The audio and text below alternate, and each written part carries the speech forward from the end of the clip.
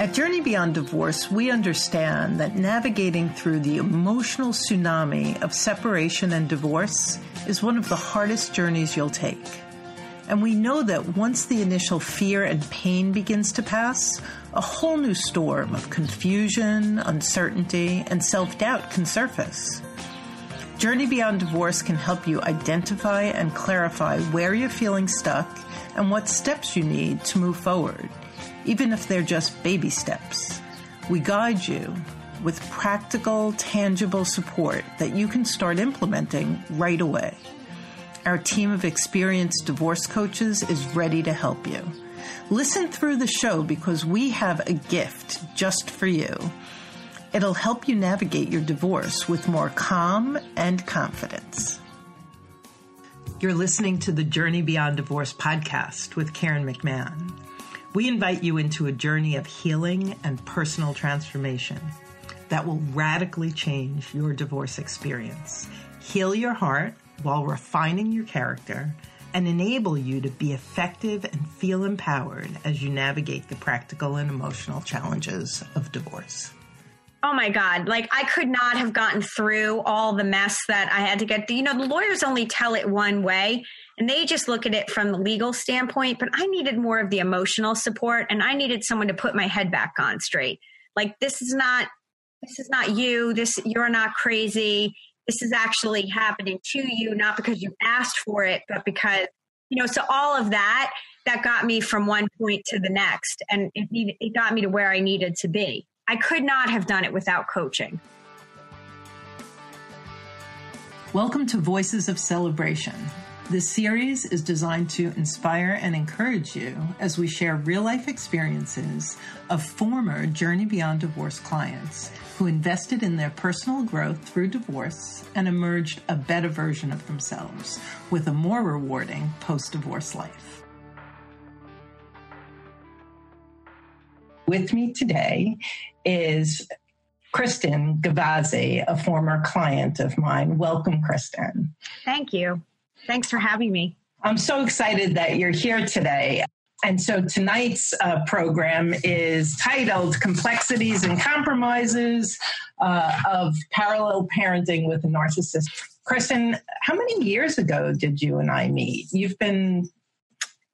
almost 3 years ago, because I met you while my divorce was going on down here in Florida, but you were up in New York. Yes. And I remember the first conversation we had because I grew up like two towns over or a town over from where you were. So that's right.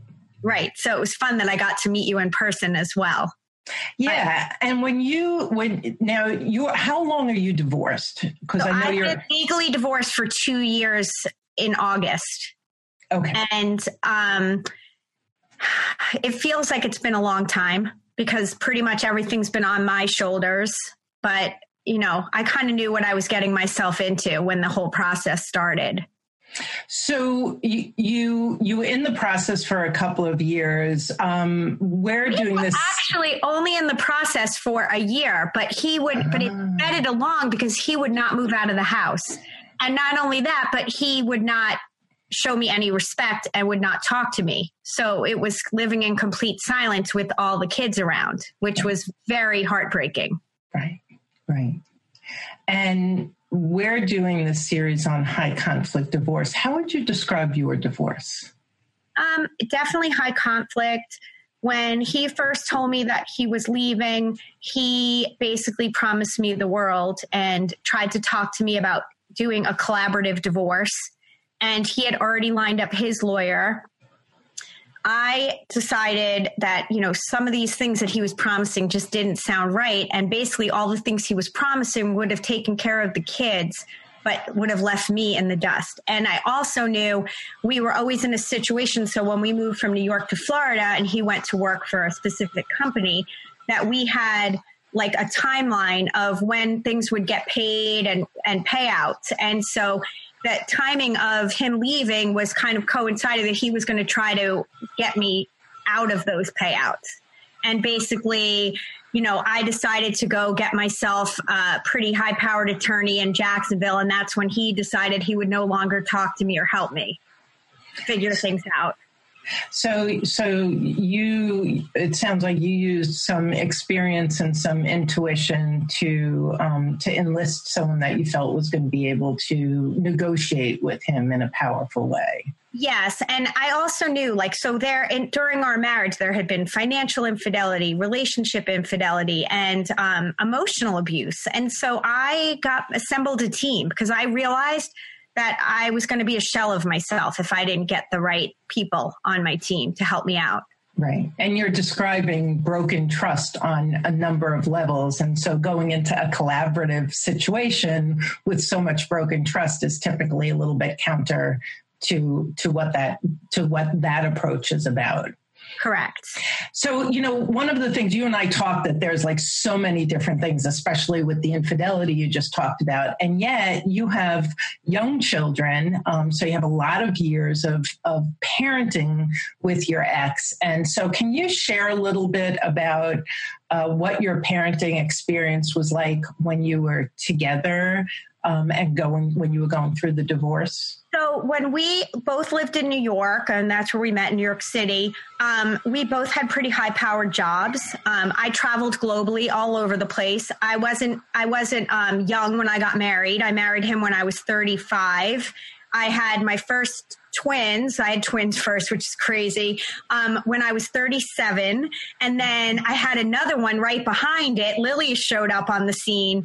And so something had to give. And he was not willing to take a step back and be a stay-at-home dad. So I was managing global travel, the kids, everything the kids had to do, where they had to be, the nanny, everybody. And it was too much. So I took a step back when Lily was born.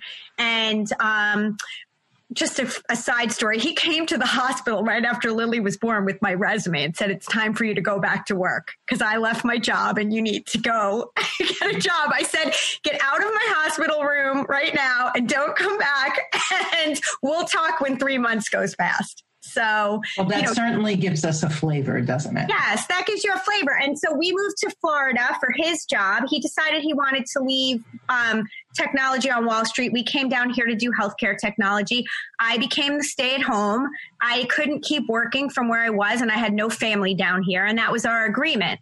So while we were married, he was off working, and I was taking care of the kids and, doing things to promote his job. So, beautiful. Yeah. And so then when you entered into the divorce stage, when things started falling apart, you and I are talking today a lot about the parenting and what happened. And so there were a lot of struggles in that area. Can you share a little bit about what that was? I mean, I always did have the kids most of the time. But as they get older and they start to pick up different activities, and I have boys and girls, everybody has to be at a different place. So I would call and say, hey, can you pick them up? No. Okay. Can you do this? Because I thought, okay, now the divorce is over. We're going to be able to work together for the greater good of the kids. But it wasn't like that.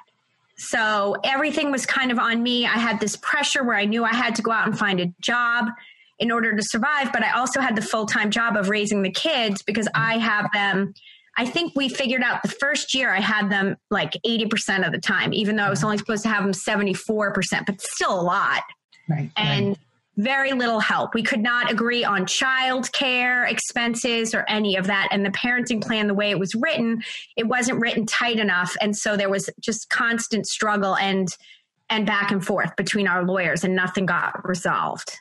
And when you reached out for some coaching support, do you remember what you were struggling with the most? Self-esteem, frustration with, I think self-esteem was the biggest one. All of a sudden I went from this, and I don't know how it happened and when it exactly happened, but I went from this Ivy League graduate, Division I soccer player, Wall Street kind of sales star, to all of a sudden being overwhelmed mom by myself, trying to make new friends. And then that all happened in time. But then all of a sudden I was caught without sort of my backup. Right. And so my biggest fear was around money more than anything. How am I going to survive? We've had a very nice life. And so to keep it going, it's not easy, but the kids don't understand. And I never wanted the kids to suffer. Right. And what was the narrative that that dad had about that whole transition and what you should be doing? Or well, it's funny because he didn't really have a narrative. His was to counter-parent me. So I'm sorry, to do what? Well, I call it counter-parenting. I think you call it parallel parenting. So tell us about what. He said what. Okay. So just for instance, I mean, he would say, oh, to the kids, he'd just say things to the kids that just didn't make sense. But they knew that it didn't make sense as they started to get older. And he always had a different version of things or would try to throw me under the bus. And it wasn't reality.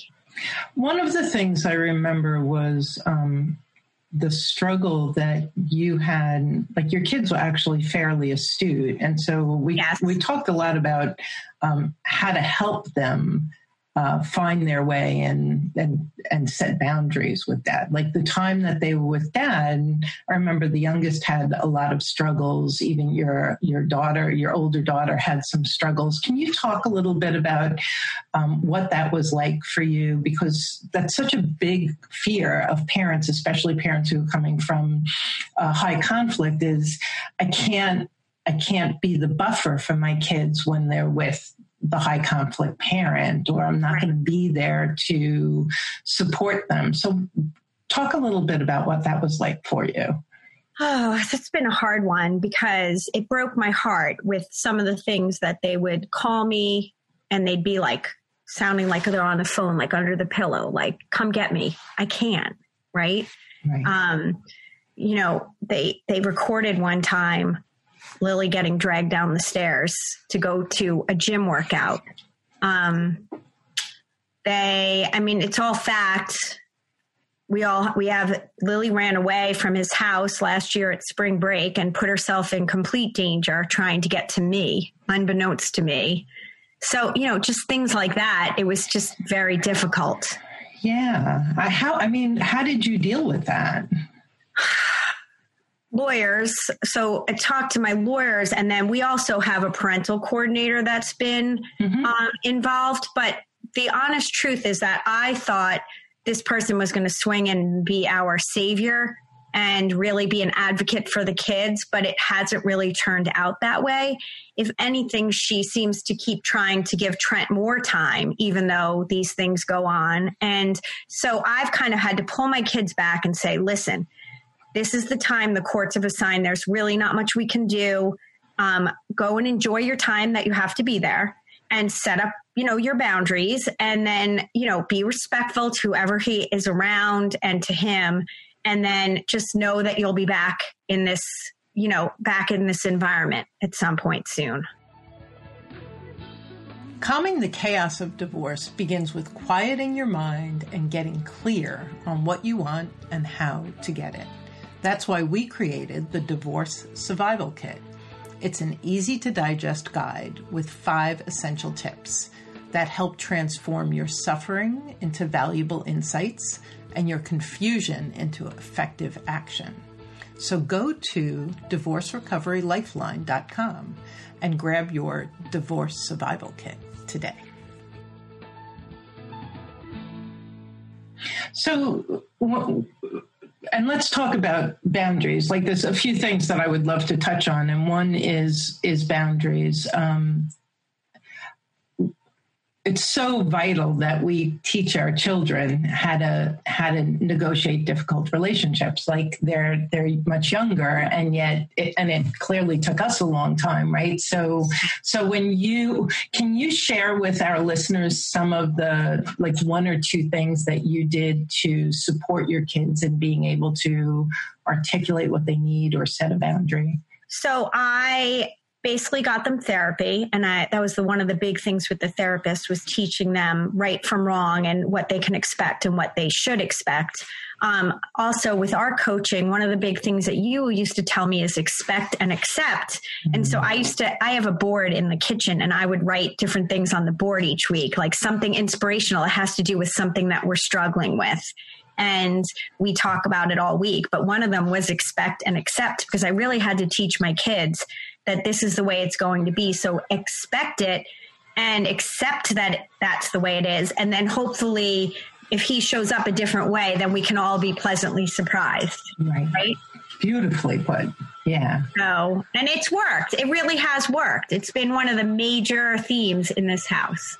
Yeah. And acceptance is it's such a journey in itself, right? Because in the beginning, you're just accepting. I mean, we used to talk about, Trent is going to show up as Trent, whatever that looks like. And he's not going to show up differently because he's not doing any work to show up differently. And then there's, accepting that you're divorced and still dealing with the same struggles in the parenting, right? And then there's teaching your children how to accept. And so accepting is such a vital part to ease some of that frustration. Yeah. And, you start to feel crazy because they're telling you you're crazy, and you start to internalize that, and you're like, maybe I am crazy. But, when you think back, and once I finally came out of the fog, I realized we went and saw a therapist after we were first married because of something that happened at our wedding. And he told that therapist that none of the issues were his, that they were all mine. And he had made a promise to that therapist he was going to go apologize to somebody for something that happened, and he refused to apologize and blamed it on them, right? Then the second round of therapy, he told the therapist, and that was down in Florida, that all the issues were mine and that she was welcome to keep seeing me. So I had been told that he was a difficult personality, but it never really absorbed. Right. So I just kind of kept maneuvering around him, trying to make everything happy and work. And then one day you wake up and you realize, oh, they were all right. Right. And, to your first point, which is you started off coaching because your self-esteem was so low. And yet going from being this kind of powerhouse Wall Street salesperson to being a stay-at-home mom, that in and of itself is a big challenge because it's a shift. But then when you have a partner who engages in criticism, revisionist history, black and white thinking, that crazy making. And I think most of our listeners would really relate to that you begin to doubt you, especially if you're open-minded, right? You begin to doubt yourself because they're also so 100% sure of themselves most of the time. And so it's confusing. Yes, it is. And so I know that from some of the stories my kids tell, he does some similar things to them. And that's disheartening. I mean, that's really hard for me to hear. And there's nothing I can really do to protect them except to tell them that I don't think this is right. I don't think this is real. This is what, this is my version of it, or to bring it to a therapist and have it discussed because it's tough to watch it happen. Yeah. I have this saying I share with people: how you do something is how you do everything. And when I was engaged, I saw my ex, who talked about his mom as if she was the Blessed Virgin Mary, rip her head off and spit her out. Now, for me, it's were there red flags? Oh, were there red flags? And so here, now, all these years later, it's well, if he would do that to his mom, who he spoke so highly of, why wouldn't he do it to me?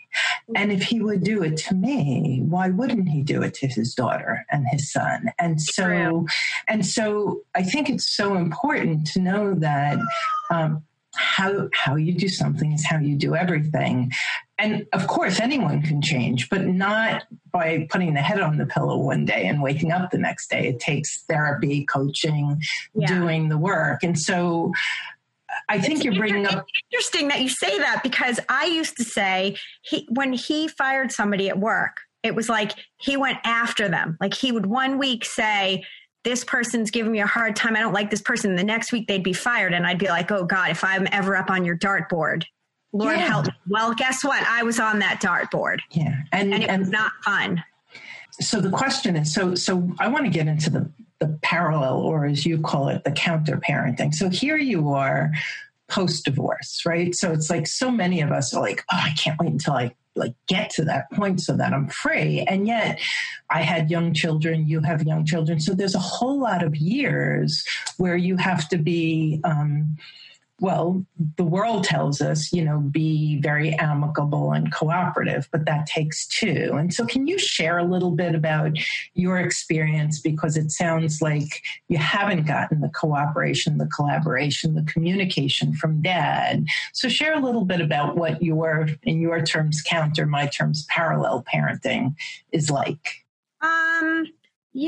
In the beginning, I would ask him, can you take the kid? So we had an agreement that, he paid a certain percentage, I did, but then at the end, we couldn't agree to what that was. He thought the kids should go to aftercare. My kids had never been in aftercare before.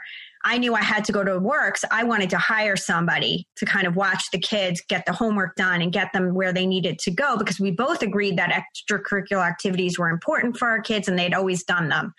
Well, it just became a big source of contention because I went back to work originally. And then my job was a lot more involved than I thought it was going to be. And I had to be in an office all day. And then he wouldn't pay, but I wasn't making enough to really pay for the expenses of child support. And when my job, we kind of sat down and they told me, well, now we think you're going to be traveling this much. And I was like, how is that going to work? Because he was never available. Right. So that was tricky. I mean, it just doesn't matter. It's usually if the kids say, Mom said I could do this. Well, what did she say? Why'd she say that? I haven't said you can do it. So if he doesn't get to make the rules or bring the activity to the table, it becomes this big thing as opposed to just saying yes or no. Right. And what strategies have you enlisted to minimize at least that stress? Yeah. So I basically have learned to write a brief message to him. We don't necessarily talk. He doesn't pick up the phone when I call. So I will text him with, I need help these days. And if he can't help me and just says no, I leave it at that. I don't go back. I'm not like, I know you're around. I know, whatever. I just say, okay, he can't help me. And I go along. So I've become very independent again. And I sort of parent in my lane when I have the children. Right. So you find a workaround. And I think the old way of you need to show up differently. Is really us once again trying to change a person who didn't change while you were married to them. It's exhausting. It's exhausting trying to change them. You just start to automatically go, okay, I get it. He's never going to show up and do this. He's always going to pick work first. He's always going to pick his family first. We're kind of on the low end of the totem pole, and that's okay because my kids are not on that low on my totem pole. They are right at the top. How did you get over the "it's not fair" thing? You know what? That was a tough one. Because you just feel so slighted and feel like, what did I do in life to deserve this, right? I've held up my end of the bargain. I think that just took time.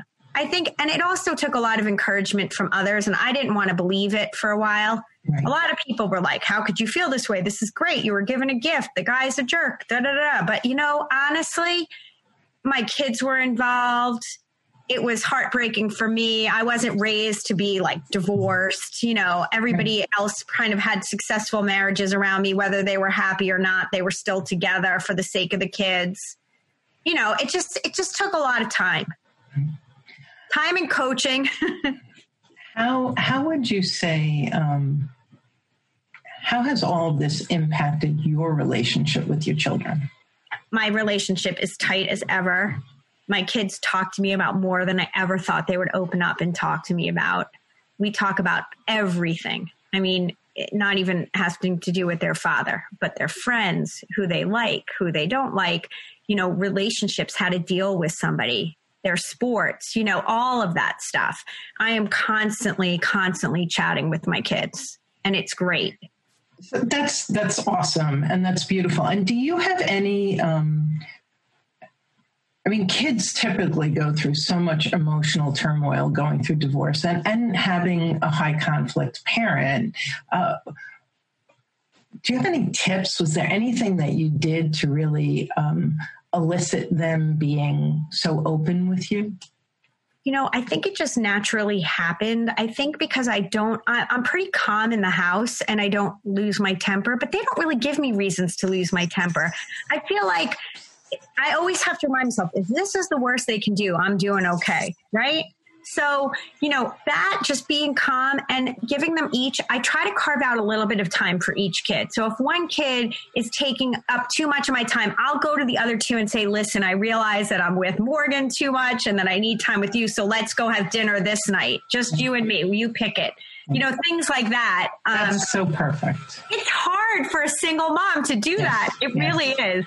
I used to have, I had date night with my kids for a long time, and they were young. And so date night was really just, it was like a half hour, 45 minutes a piece. And my son would usually want a burger and my daughter would usually want to go on the swings and have ice cream. And it didn't matter. It was just, as a single parent, I think in general with parents, it's good to give each child like that individual time. And as a single parent, even more.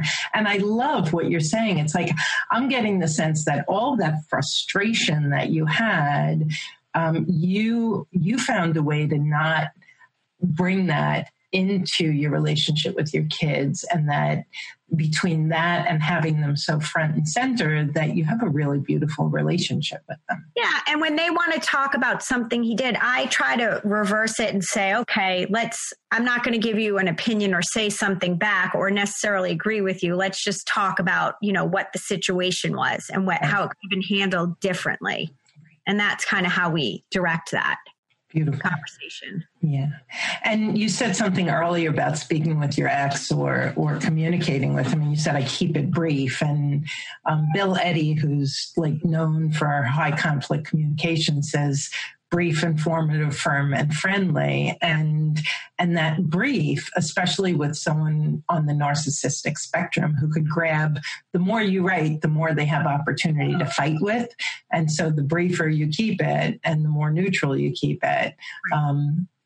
Not that you're going to get what you want, but you at least don't get the hellstorm in. And that doesn't happen overnight. I mean, you have to kind of learn your lessons. You start to realize, oh, maybe I shouldn't have done that. And you have to walk away when you're frustrated and put your phone down for a couple seconds and then decide how you want to respond and what's going to be, the best. And there's a lot of strategy too. I feel like I'm always negotiating and strategizing, which is kind of crazy that that's the way I live my life, but it's my reality. And your reality is a little bit crazy because of your reality.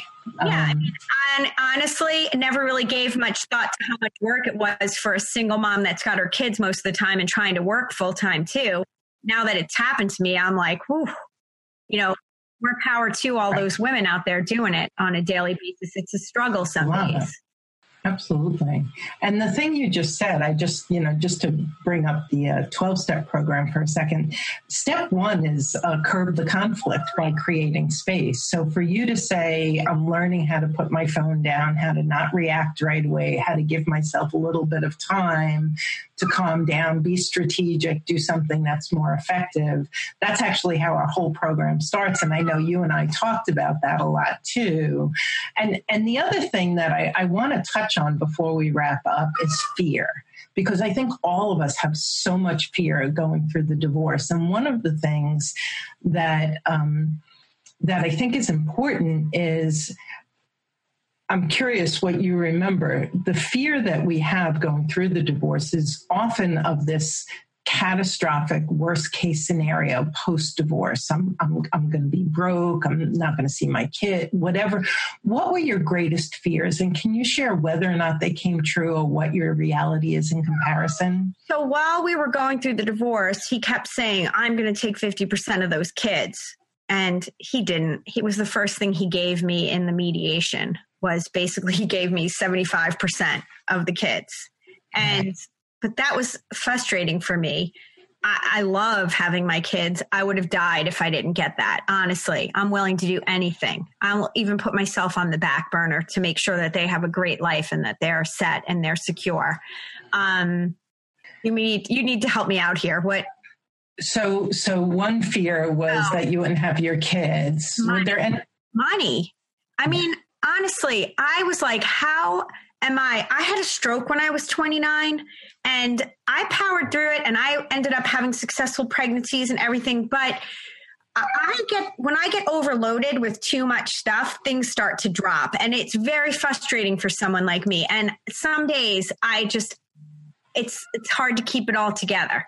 Right. I mean, full-time job, full-time parenting, responsible. And I have a full-time job managing all the expenses and stuff that have to go back his way and the calendar. Right. So it's like all these things were put on my plate that I never had to worry about before and deal with the communication. But the money thing, I've always had that issue, and I'll probably always struggle with it. And even if I'm totally fine, I'll never think I'm fine 100%. So based on what your worst fears were, did they come true post-divorce? No.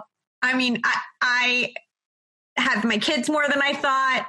I'm still living in the same house comfortably. I can still afford to make sure the kids have their activities set. But my one biggest thing, the biggest struggle that I've had is the whole job situation. It's hard. I mean, I know this is kind of sad to say, but 50-year-old woman trying to get back in the workforce after taking basically an 11 to 12-year break is no easy task. And I have been trying my hardest for the last couple of years. And at first I was kind of stubborn and said, I won't travel. I had a job offer to go to either London or New York, and I couldn't do that because I couldn't leave. Right. And then, without him paying and me not wanting, the kids weren't secure enough. Now I'm kind of coming around. They're getting a little older, and I'm like, okay, I'm ready for a sales job and I'm ready to travel.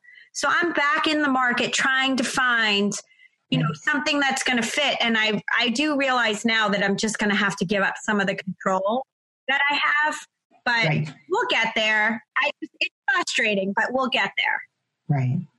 So for the most part, you're in a better place. There are things that you still want to do. And I really relate to as our children get older, we have a little bit more flexibility to do things. I found myself as well that as my children got older, I could start investing more in my next level of career versus when they're young, and especially just post-divorce. I remember you had taken that position, and then you were like between a rock and a hard place. You wanted to be with your kids. You had customers or clients that you were trying to deal with. And so I'm so glad you brought that up. It is by no means a cakewalk. No. Like, even if you get the settlement of your desire, number one, being a single parent is difficult. Being a single parent with a high conflict ex is difficult.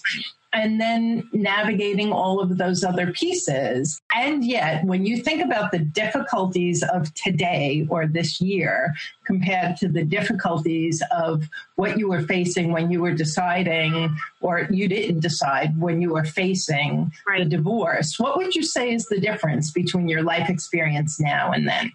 I get to make all the decisions. Is that what you're looking for? I'm not sure if I think more of an emotional thing. Like, where are you now? I don't. Comparison. When I have to go to bed at night, I like having my own bed. I like knowing where all the kids are, and I don't know. I've eased into it. I've made new friends. It's opened up my world. You start to get out and people are like, this person's divorced. You should meet them. This person's divorced. I've met such a great network of people. And so I feel like some of these people have become family to me lately. Yeah. So that's really opened up. Emotionally, it's been amazing. Physically, I don't have a lot of time for myself, to be quite honest, but that's okay. There'll be another time when I'll have time. Yeah. So 2 last questions. What would you say was the greatest impact? Like, you invested in coaching, you rolled up your sleeves, you did some work. What was the value of that for you going through the process? Oh my God. Like, I could not have gotten through all the mess that I had to get. The lawyers only tell it one way and they just look at it from the legal standpoint, but I needed more of the emotional support, and I needed someone to put my head back on straight. Like, this is not you. You're not crazy. This is actually happening to you, not because you asked for it, but because, so all of that. that got me from one point to the next. And it got me to where I needed to be. I could not have done it without coaching. I am like the biggest advocate. I tell everybody if they say, oh, we're getting a divorce, I'm like, go get a coach. And I know the lawyers are not big fans sometimes of the coaches because they think that, you know, you give advice that's different. But I think I've always balanced it well. And I've really leaned on you more for the emotional aspect of it and healing. Right. So. And a good coach is helping you find your answers a lot more than they're telling you what they should. There should be very little telling and a whole lot of kind of pulling out of you what's your unique, perfect way. Right. So last question, a lot of the people listening in right now, they're just entering that very long, dark tunnel. They don't believe there's a light at the other side of it. They're scared. They're looking for some hope and encouragement. You have any words for them? Yeah, find some people that will actually listen to you tell the same story 20 times and not give you a hard time.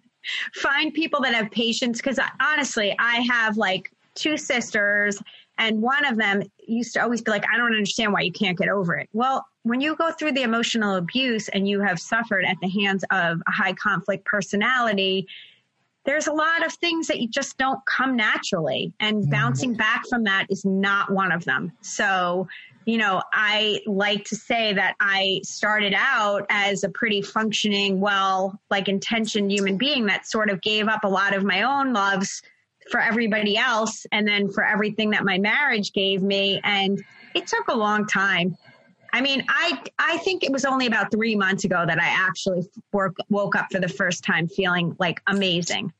And like, I now enjoy with the first year when the kids would leave me, I'd cry in bed all weekend. Yeah. I don't anymore. I've got a life and I don't get that much time to myself, but when I do, I make the most of it.